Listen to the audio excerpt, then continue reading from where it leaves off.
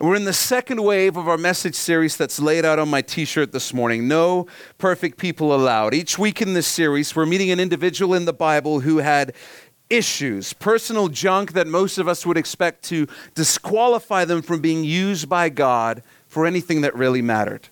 And yet God did significant things in them and through them. Their worst moments, the worst seasons in their life, didn't ruin their life. God still did a good thing. And as we study their lives, we're encouraged and reminded that our issues and our failures don't have to doom the rest of our future because God is bigger than our issues.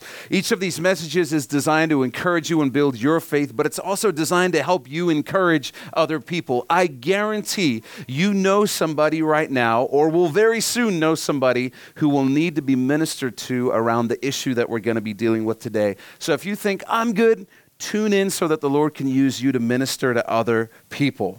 You know, there's only two kinds of people in the room this morning.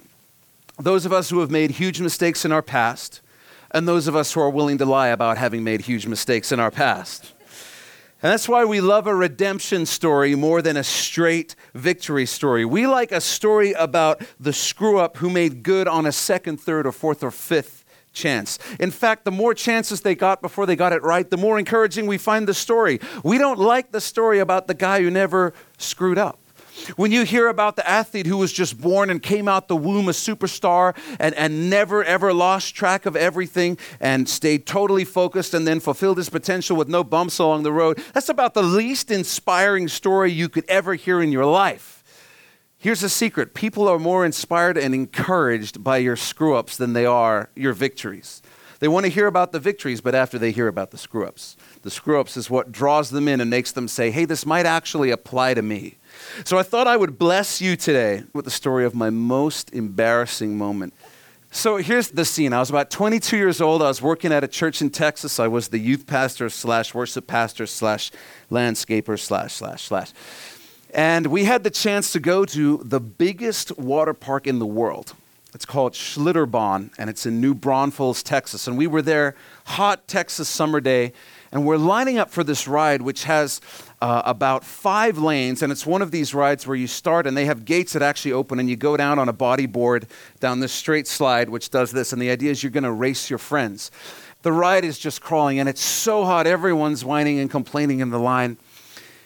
And I need to preface this by telling you, I grew up in school in probably the last generation before people finally figured out that using the term retard as an insult is not really a kind thing to do. It's not appropriate.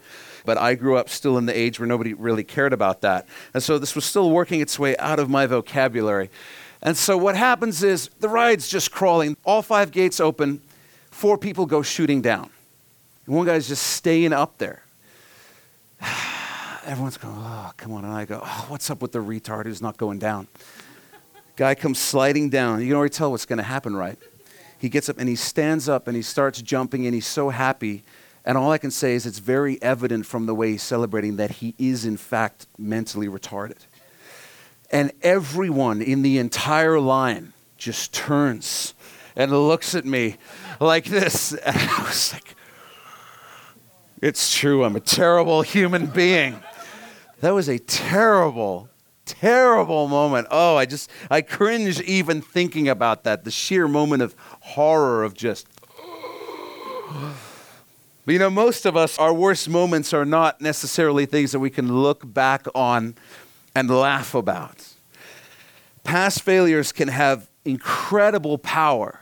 It's amazing how something that happened years ago or decades ago can still have so much power today over our lives. How many people in the world, how many of us live on edge, live in fear that something from their past may be brought to light? How do you move on from a season that you're deeply ashamed of? How do you move on from a lifestyle you wish you'd never gotten into? The good news is that the Bible answers that question again and again and again, and the Bible shows how God works in that area in real people's lives. Last week we looked at repentance, turning away from sin, and we learned that repentance has the power to restore our relationship with the Lord, and that if we repent, God can still do good things in our lives, even through our worst failures. this week we're going to look at how do we move past the shame of our past failures. When repentance is done and it's sincerely completed and you're walking in repentance, how do you move past the shame that sometimes lingers?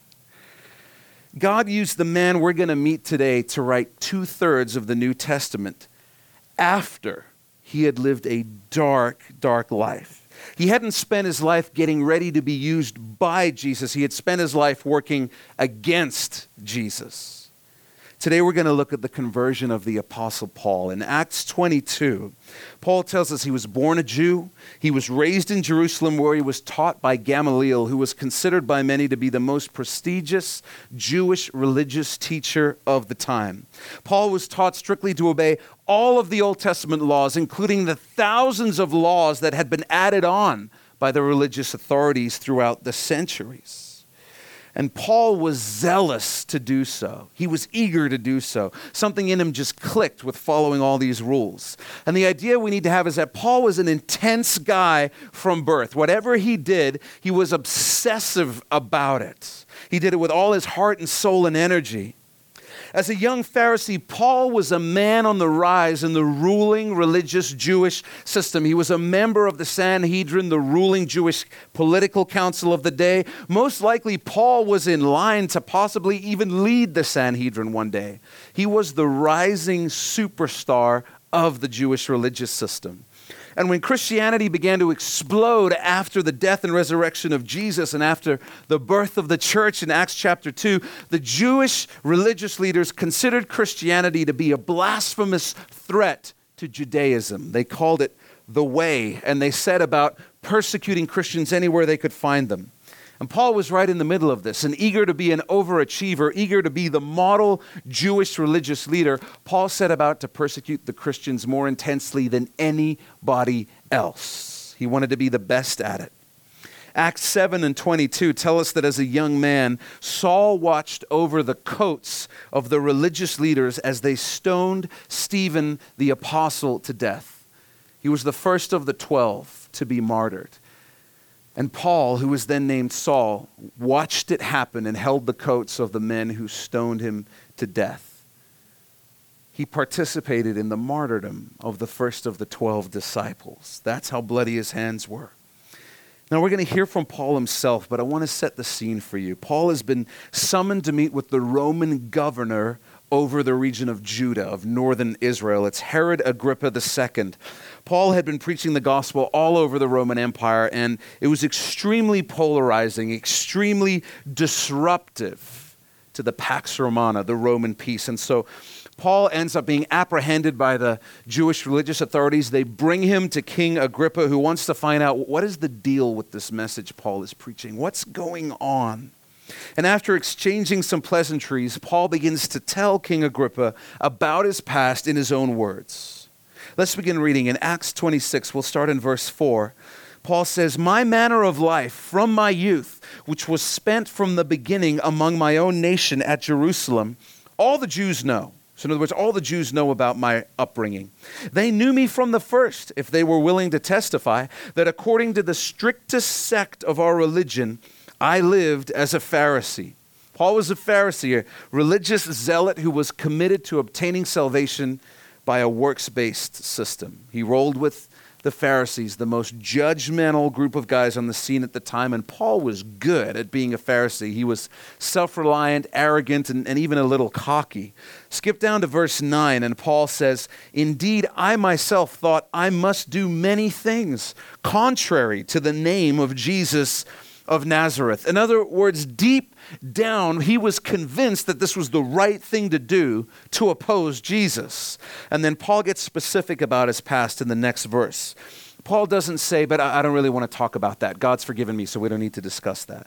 No, he gets into detail, verse 10. He says, "This I also did in Jerusalem, and many of the saints I shut up in prison, having received authority from the chief priests. And when they were put to death, I cast my vote against them."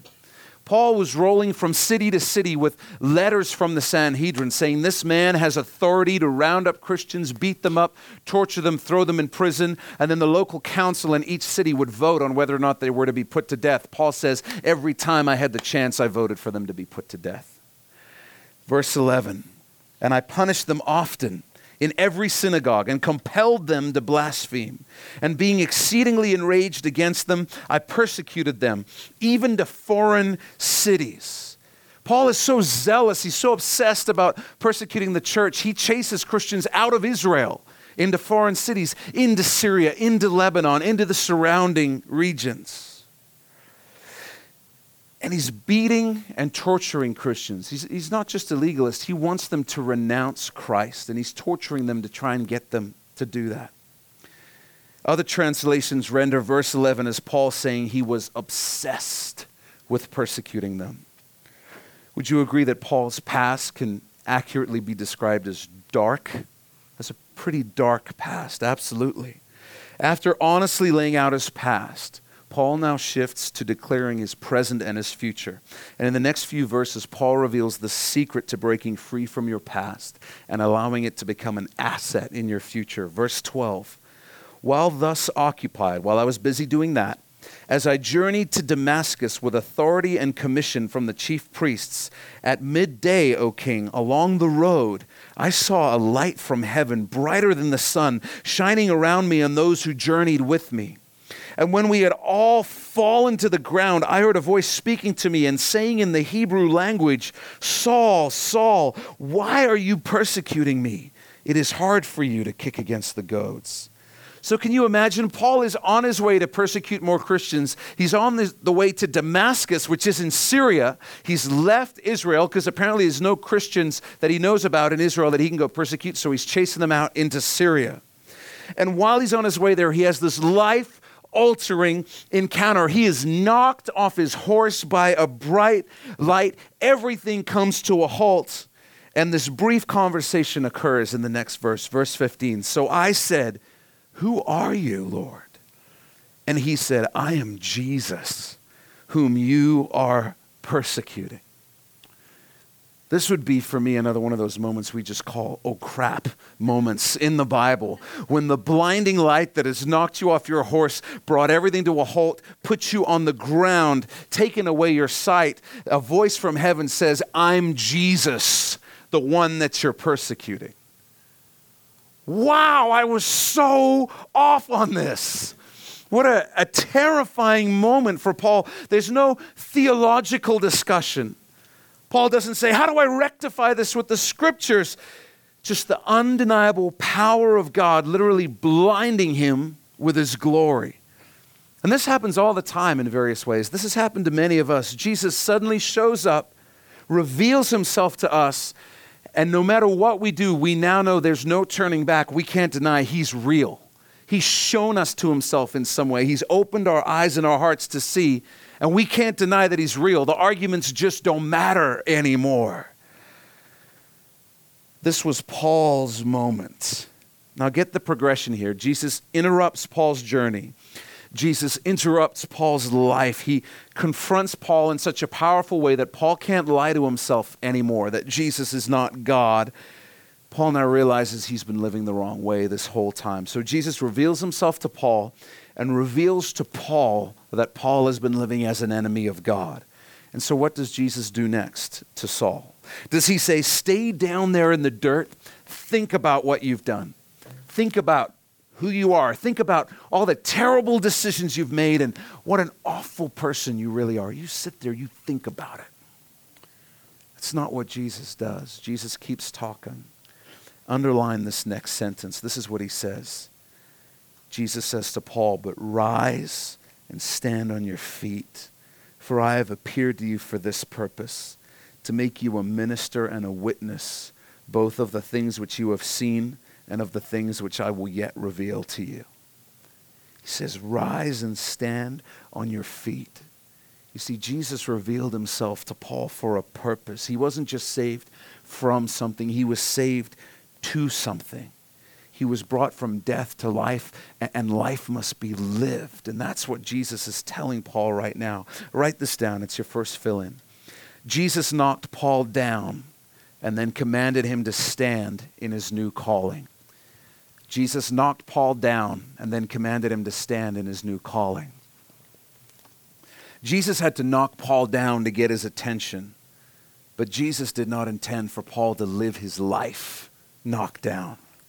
And this is where Satan shows up in the lives of many, many believers. Satan will use your past to condemn you over and over and over again. And many believers are suffocating under the weight of shame and guilt from their past. Jesus wanted Paul to know there's no room for condemnation to rule his life. You got to remember, Paul had a seriously dark past. He had killed followers of Jesus, beaten, tortured followers of Jesus. But now Jesus was telling Paul, he wanted him to get up and stand on his feet. Jesus was telling him, I don't condemn you. You're not condemned. And his living under condemnation was not going to be pleasing to God. Do you realize that? God is not pleased or impressed when we live our lives in guilt and shame over our past. He's not impressed as though that's some sort of penance. He's not impressed as though his work on the cross was insufficient. The missing ingredient is your guilt and shame. We need to add that, and you need to walk in that so that you can be forgiven. He's not impressed by that. He doesn't need that. He doesn't want that from us. Paul himself would write famously in Romans 8:1, "There is therefore now no condemnation to those who are in Christ Jesus, who do not walk according to the flesh, but according to the Spirit." And if we're ever going to overcome our pasts and move into the future Jesus has for us, we got to be willing to let go of condemnation. If Jesus didn't want Paul, the best persecutor of Christians of the day among the Jews, if he didn't want Paul to live his life in condemnation, why would you think he wants you to live your life in condemnation? Why would you think that? What condemning voices are you living under in your life? Maybe it's a parent who told you you'd never amount to anything, a coach who told you you were terrible at something, a boss that said you're a failure. Maybe it's your own voice that keeps just telling you you don't deserve what you have. You don't deserve the good things in your life, and you don't deserve any good things in the future. What are the voices that are limiting you right now, that are putting you under condemnation? Here's the good news. The more you and I silence the condemning voices, the easier it gets.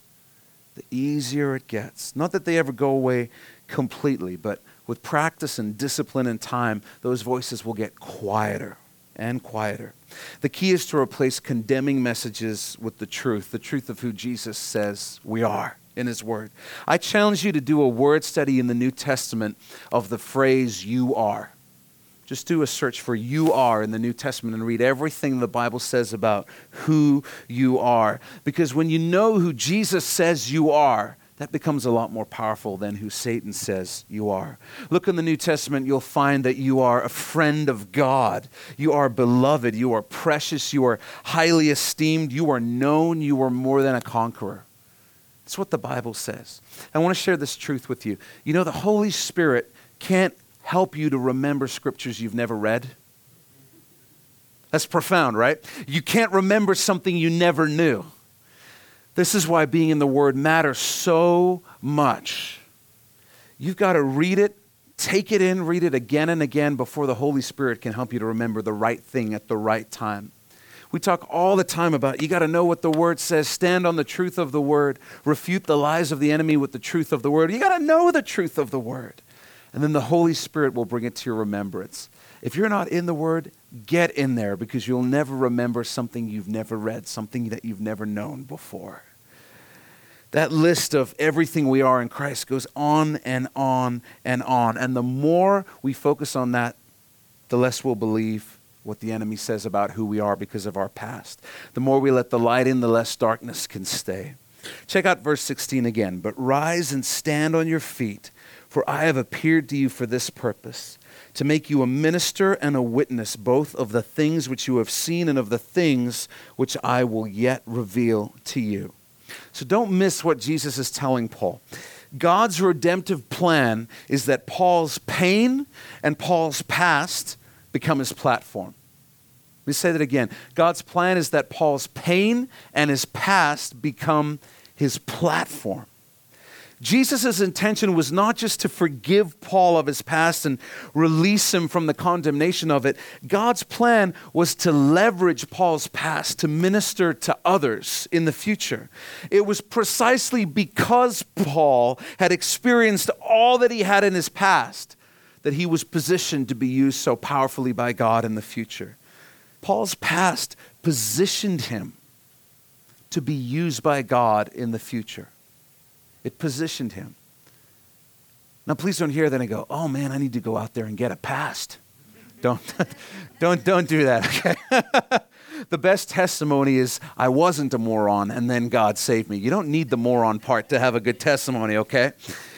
So in the middle of a world where religion was all about what you did, the rituals you practiced, the sacrifices you made, the angry gods who were hard to please, in the middle of that world comes Paul with a message that says, let me tell you what Jesus has done for me. Let me tell you where doing everything I thought I needed to do to get to God got me. Let me tell you where following every single rule got me. I ended up being an enemy of God. Let me tell you what I did to the people of God. And let me tell you, when I encountered God, I found grace and I found mercy. When you understand how Paul got saved, who he was before he got saved, you understand why he can't stop writing about grace. He just cannot get over what Jesus has done in his life. He just can never get over till the day his earthly life ends, the Jesus that he met on that road to Damascus. He just can't get over that. He never gets over that. I hope we never get over the Jesus that we meet. In 1 Corinthians 15, Paul writes this. He says, for I am the least of the apostles, who am not worthy to be called an apostle because I persecuted the church of God. Paul didn't try to sanitize his past. He didn't try to deny it or erase it, hoping it would just fade away over time. He didn't create a fictional past so that he could have a better ministry. You remember, he's going town to places where people haven't heard of him. He doesn't have to own up to that. He can just conveniently leave that part out of his story. But it's the center of his story. It's the center of his testimony. And Paul confessed it freely. And over the years, thousands of people responded to Paul's preaching, in part because they looked at him and they said, if God can forgive him, then God can forgive me too. He can forgive me too. And if God can do that for Paul, if God can do that for me, then I know he can do it for you as well. God wants to use the pain, the brokenness, the darkness of your past as a platform for future ministry in your life.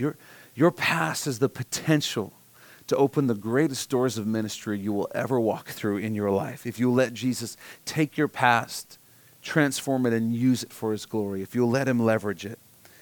Some of you are hearing this right now. You need to stop cursing your past. You're so busy being angry at your past mistakes and failures that you're forfeiting the power of your story to be used by God to minister to other people.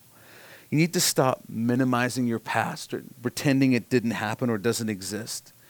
You know, what happened can't be changed, but what happens in the future can be changed. You can choose what you do with your past from now on. Write this down. A minimized past is a minimized platform. A minimized past is a minimized platform. And you'll find that minimized pain is pain that still has control over you. Stop minimizing and start surrendering your past to Jesus. There's a difference. He can do far more with your past than you can cover up or you can minimize. He wants to take your past and make something good out of its ugliness. That's what he does. That's just who he is. The reason we don't do that naturally is because we're concerned about how we'll look. Jesus invites us to be more concerned about how he'll look if we share our past. And here's what I mean by that. When you give your past to Jesus, truly, you'll adopt the attitude that says, as long as my story brings glory to Jesus, then he can use it however he wants. He can use it however he wants. And that change only happens when our self-esteem becomes rooted in Christ. When we care more about his approval than anyone else's, then we're really able to let go of our past and give it to God. Because when we care about his approval, we're not trying to impress anybody. So if we share our past and someone goes, man, you're a terrible person, We're not shattered and destroyed because the Lord says, hey, I'm pleased with you. I'm blessed that you shared that. You have no idea that in 7 years that person's going to remember what you just shared when they hit their rock bottom. And when your self-esteem is in God, as long as he's saying, well done, good job, then you're good. You're good. When you study the life and teachings of the Apostle Paul, you'll find he never bragged about his past, but he never minimized it. He never denied it either. He surrendered it to Jesus and then used it as a testimony of what God can do in broken people. He made himself the example of a broken person. Your past failures make you a great candidate to testify to the goodness and grace of Jesus. We've all been given different pasts for a reason. My past won't look like yours, and yours doesn't look like anybody else's, but that's on purpose. You know, God needs all of us to own our past, because when we do, the most magnificent picture of grace begins to appear and is shown to the whole world. God's design is that the church would be made up of people whose pasts include broken relationships, broken families, drug addiction, compulsive lying, career obsession, money obsession, everything under the sun. Because when you put that all together, here's the picture you get. Whatever is going on in your life, the grace of God is greater. That's the picture that emerges. That's what the church is. And when you minimize your past, when you hide it, when you refuse to even acknowledge it, you are robbing the church and the world that doesn't know Jesus of part of that picture of grace. You're part of that picture. We need your part. People need to hear your part. People need to know your part. And we need to be a church and a group of people who cares more about Jesus getting glory than anybody judging us because of our past. Jesus told Paul why he was rescuing him and changing his past. Read verses 17 and 18 with me. Jesus says to him, I will deliver you from the Jewish people as well as from the Gentiles, to whom I now send you, to open their eyes, in order to turn them from darkness to light and from the power of Satan to God, that they may receive forgiveness of sins and an inheritance among those who are sanctified by faith in me. Jesus wanted to leverage Paul's past so that others' eyes could be opened. Your story, too, has the power to open people's eyes to Jesus like nothing else could for them. Your story, the unique pieces of your story are going to be used by God to minister to specific people that God wants to bring across your path and into your life. Your story, not anybody else's. Jesus told Paul that his past had the power to take people from darkness to light, which is ironic because one person's darkness, when yielded to Christ, has the power to bring light into another person's life. Jesus told Paul, hey, I want to take your past and help use it to lead other people to forgiveness, to wholeness, to healing. God has uniquely allowed your past to occur in part so that your unique story can minister to people who need to hear your unique story. You know, the Bible doesn't say everything happens for a reason. What does the Bible say? It says in everything God will do good for those who love him and are called according to his purpose. So you don't look back in your past and say, oh, so it's the will of God that all that happened to me. No, it's not. But the goodness of God can take the broken things and do something amazing through them, make something beautiful out of them. That's the promise of the Word of God. The terrible things you and I have done and that have been done to us are not God's plan. But God will take those broken pieces and make them into something good. That's the promise of Scripture. As we've said before, the blessing for the believer is that no pain is ever wasted because God can take it and make something good out of it. Jesus also told Paul that he wanted to use his past to help other people find a place in the family of God, the family of God. I just want you to really think about this. The things in your life that you might think are the greatest marks against you are probably the things that have the greatest potential to bring other people into the family of God. You know, the reason a lot of people think Christians are hypocrites is because we're so quick to try and sanitize our past. We're so quick to pretend that none of that ever happened. We don't ever need to talk about that again.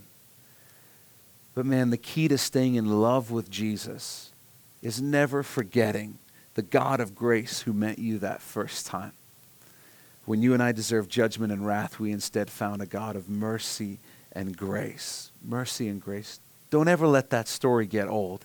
That story never, ever gets old for any of us. One of the most profound things Paul ever wrote, in my humble opinion, is that the goodness of God leads you to repentance. The goodness of God. Paul was so overwhelmed by the kindness of God that he was willing to be used by the Lord in any way the Lord saw fit. Even if that meant God said, well, here's what I want to do, Paul. I want to put your past on display for the whole world to see. That's what I want to do. That's how I'm going to use you. Paul's response is, you've been so kind to me. You own my life, including my past, including my story. In 1 Timothy 1, Paul's writing to his pastoral protege, Timothy. Just listen to how Paul describes himself and his spiritual journey. Listen to the conclusion Paul has come to about the work of God in his life. It's on your outlines, I think. It says, and I thank Christ Jesus our Lord, who has enabled me, because he counted me faithful, putting me into the ministry, although I was formerly a blasphemer. So get this, the actual sentence structure is Paul saying, he counted me faithful, and then verse 13, although I was formerly a blasphemer, a persecutor, and an insolent man. Even though I was all that, he came to me and he saw faithfulness in me that I had never displayed. He saw me as something that I was not yet. But I obtained mercy because I did it ignorantly in unbelief. And the grace of our Lord was exceedingly abundant with faith and love which are in Christ Jesus. This is a faithful saying and worthy of all acceptance, that Christ Jesus came into the world to save sinners, of whom I am chief. Paul's saying, I'm the chief of sinners. However, for this reason I obtained mercy. This is why God saved me. That in me first, Jesus Christ might show all long suffering, that's all patience, as a pattern to those who are going to believe on him for everlasting life. Paul says he saved me so that I could be the model, the example of the patience and grace of God. That's why he saved me. Now to the King, eternal, immortal, invisible, to God who alone is wise, be honor and glory forever and ever. Amen. When it comes to the worst parts of our past, our first preference is always that they just disappear, never to be spoken of again. Isn't that the truth? Most of us think that would be the best thing that could ever happen. That's not real life. And when we try to make that real life, what ends up happening is that we live our whole lives in fear of our past being revealed. Because thinking it can disappear is a lie. It'll never leave you. And its grip and its fear over you will remain. It'll stay there. We live under constant condemnation as the devil whispers things in our souls like, man, if anybody knew about that, nobody would want anything to do with you. The past never disappears. But there is an option where it loses all power over you and actually gets reversed. Instead of creating death in your life, it creates life in your life. Here's how that works. Write this down. It's a 3-step process. The first is simply repent. Repent. And we talked about this last week. To repent is to acknowledge that your sin is sin, and that you need God's forgiveness. Make whatever changes you need to make to walk away from that sin, and then rejoice that you've been forgiven. So the first step in dealing with your past is repent. Repent. Secondly, turn condemnation into celebration. I'll explain this in a minute. Turn condemnation into celebration. When the voice of condemnation from Satan shows up, allow it to remind you of what Jesus has done for you. When Satan says, man, I can't believe the things you did. Can you believe that thing you did? You're a horrible person. You know, there's some peace in saying, you know, that's 100% true. I did that, and it was awful, and it's true. But you know what? Jesus saved me and forgive me. And I never get over the fact that he loved me more than my sin. He loved me through my sin, and he's forgiven me. And then you turn that to praise, because Satan doesn't deserve a long conversation. You begin to talk to Jesus instead of the enemy, and you say, man, Jesus, I'm just reminded right now Thank you for forgiving me. Thank you that where I should have found wrath, I found mercy. Thank you that despite my best efforts to mess my life up beyond repair, you've been gracious to me. And even today, you're doing good things in my life. You do that, and praise just begins to rise out of that condemnation. And suddenly there's celebration instead of condemnation. And you're able to say, oh, Satan, thanks for that reminder of what Jesus saved me from. Thanks for that reminder of what Jesus has forgiven me from. The Bible says, happy is the man who's been forgiven much. And you're able to say, that's me. Thank you for the reminder. I've been forgiven much. I've got a lot to be thankful for. I forget that sometimes. That's why communion is so important. If you can take it every week, take it every week. It's the reminder that we have found mercy and grace in Jesus. There's no guilt. There's no shame. Thirdly, then you let Jesus turn your mess into your ministry. Let him turn your mess into your ministry. The worst parts of your past have equipped you to encourage and minister to other people. The Lord will get those people into your life so you can share honestly about your past and then share honestly about what the Lord has done in your life despite that. And when you're testifying to the goodness of God, when your mess becomes your ministry, it loses its condemning power. It loses its condemning power. When dark things are brought into the light of Jesus, they become a testament to his grace rather than an evidence file for perpetual condemnation.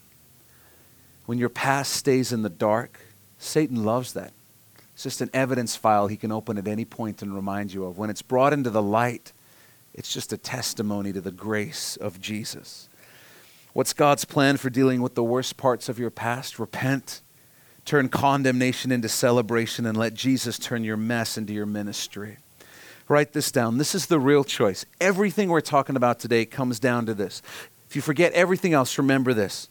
The worst parts of your past will either bring shame to you or glory to God. The worst parts of your past will either bring shame to you or glory to God. That's really the choice for the believer. What is it going to be? Is it going to be a secret that never happened that continually puts you under guilt and condemnation and shame? Or is it going to be part of the story of the grace of Jesus in your life? The goodness of God in your life?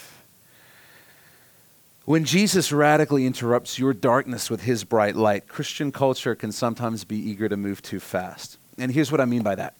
Sometimes we think when a person gets saved today, they should be preaching tomorrow or leading a ministry in the area they were delivered from tomorrow. And I see this a lot with celebrities in the American church. It really makes me cringe because here's what happens. A celebrity or someone with some notoriety gets radically saved. And the next Sunday, they're on a stage in a church giving their testimony. Because everyone's like, look who we got. This is a good catch. People know who this guy is. But the thing is, they thrust them up on the stage and they forget they just got saved. They haven't started working through their past. They haven't started working through their fallenness. None of that has happened yet. And you're shining a spotlight on them. You're setting them up to fall and to fail because you're saying you should be ready to be the model of everything a Christian is right away. How many of you still in process? I'm still in process, right? I'm still in process. It's a terrible idea to do that because although they've been saved, they still need some help working things out. When everything changes in a moment, it's glorious, but your head is also spinning as you now try and figure out what is Jesus? What does this mean in my family? What does this mean in my friendships, at my work?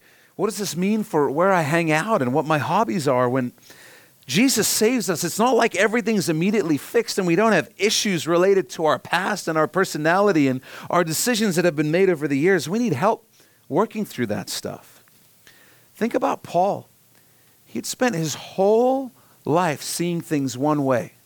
He was so convinced he was right, he was ready to kill people over his beliefs.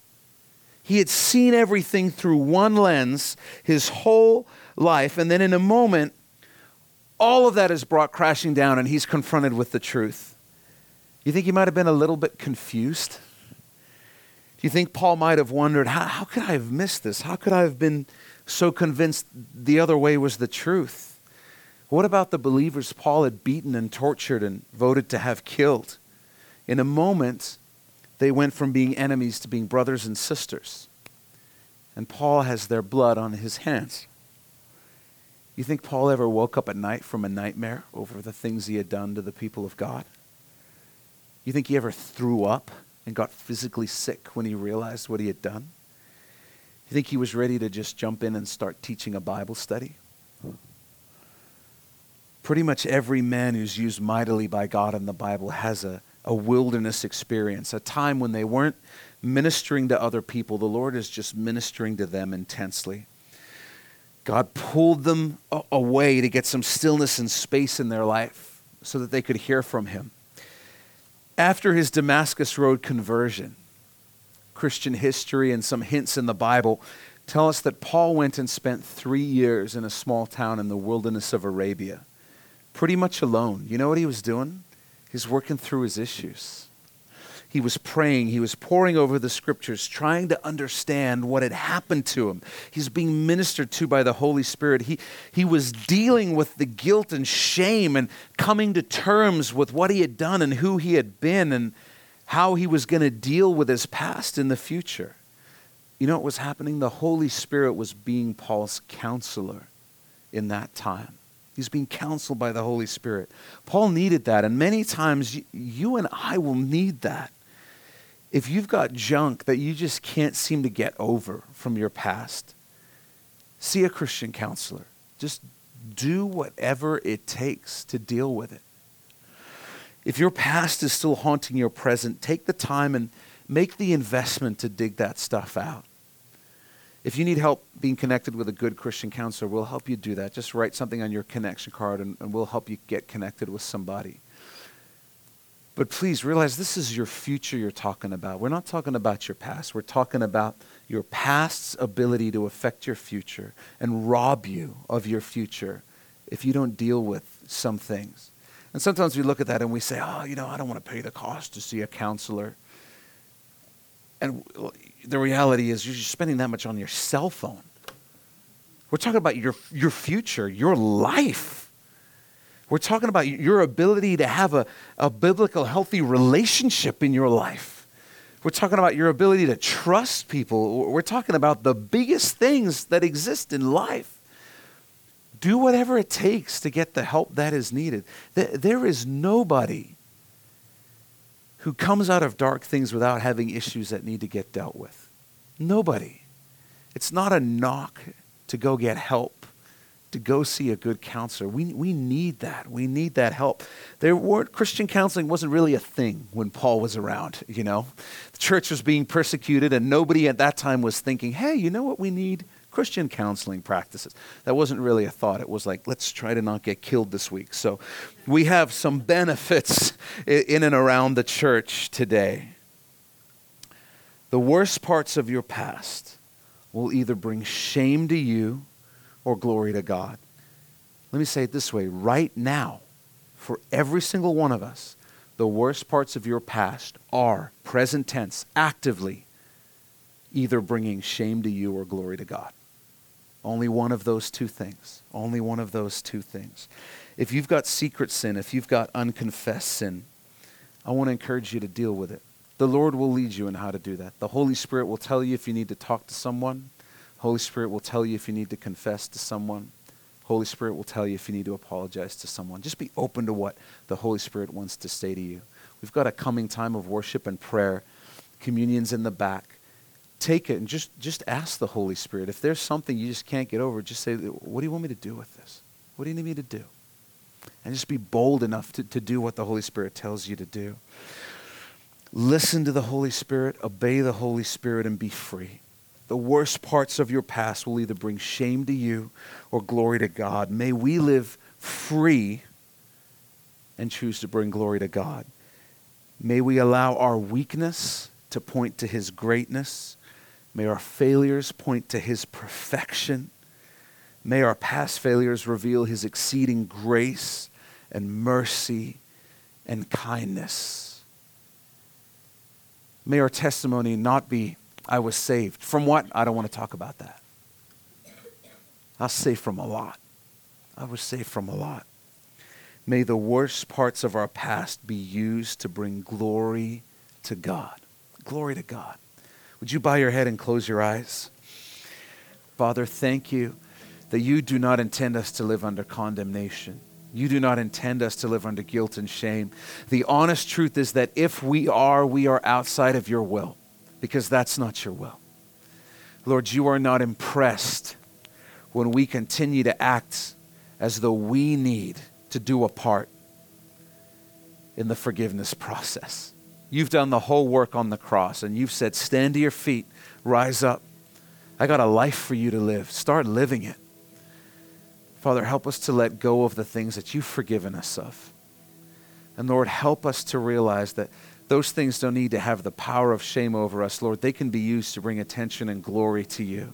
Every time they come up, every time the voice of the accuser is raised in our spirits, Lord, would it only remind us of what we've been saved from? Would it only turn us to praise you one more time, to thank you one more time for what you've done in us, what you've saved us from, what you've forgiven us of. Lord, we are so thankful that there's no condemnation for those who are in Christ Jesus. We receive that and we believe that this morning, Lord. Well, thanks for taking this time to listen and be in the Word of God with us. If you've never given your life to Jesus, then you need to go to our website, mynewhope.ca, right now. When you get there, you'll see a graphic on our homepage that says The Gospel. Click on that and you'll be able to watch a short video where we share the best news you'll ever hear in your life. It's more important than whatever else you're doing right now. So stop whatever else you're doing, go to mynewhope.ca and click on The Gospel. If God has blessed you through this message, we'd love to hear about it. Shoot us an email at info@mynewhope.ca and let us know how God has impacted your life through His Word. If you're in the greater Vancouver area, I want to invite you personally to come and be a part of New Hope Church. We believe God is doing something real special as we grow together in our faith and love for Jesus, and we would love you to be a part of it. And finally, if you'd like to support the Bible teaching ministry of New Hope through financial giving, you can also do that through our website. Just go to mynewhope.ca/give. Thanks again for listening. Thanks for being in the Word of God with us. And always remember, God is with you.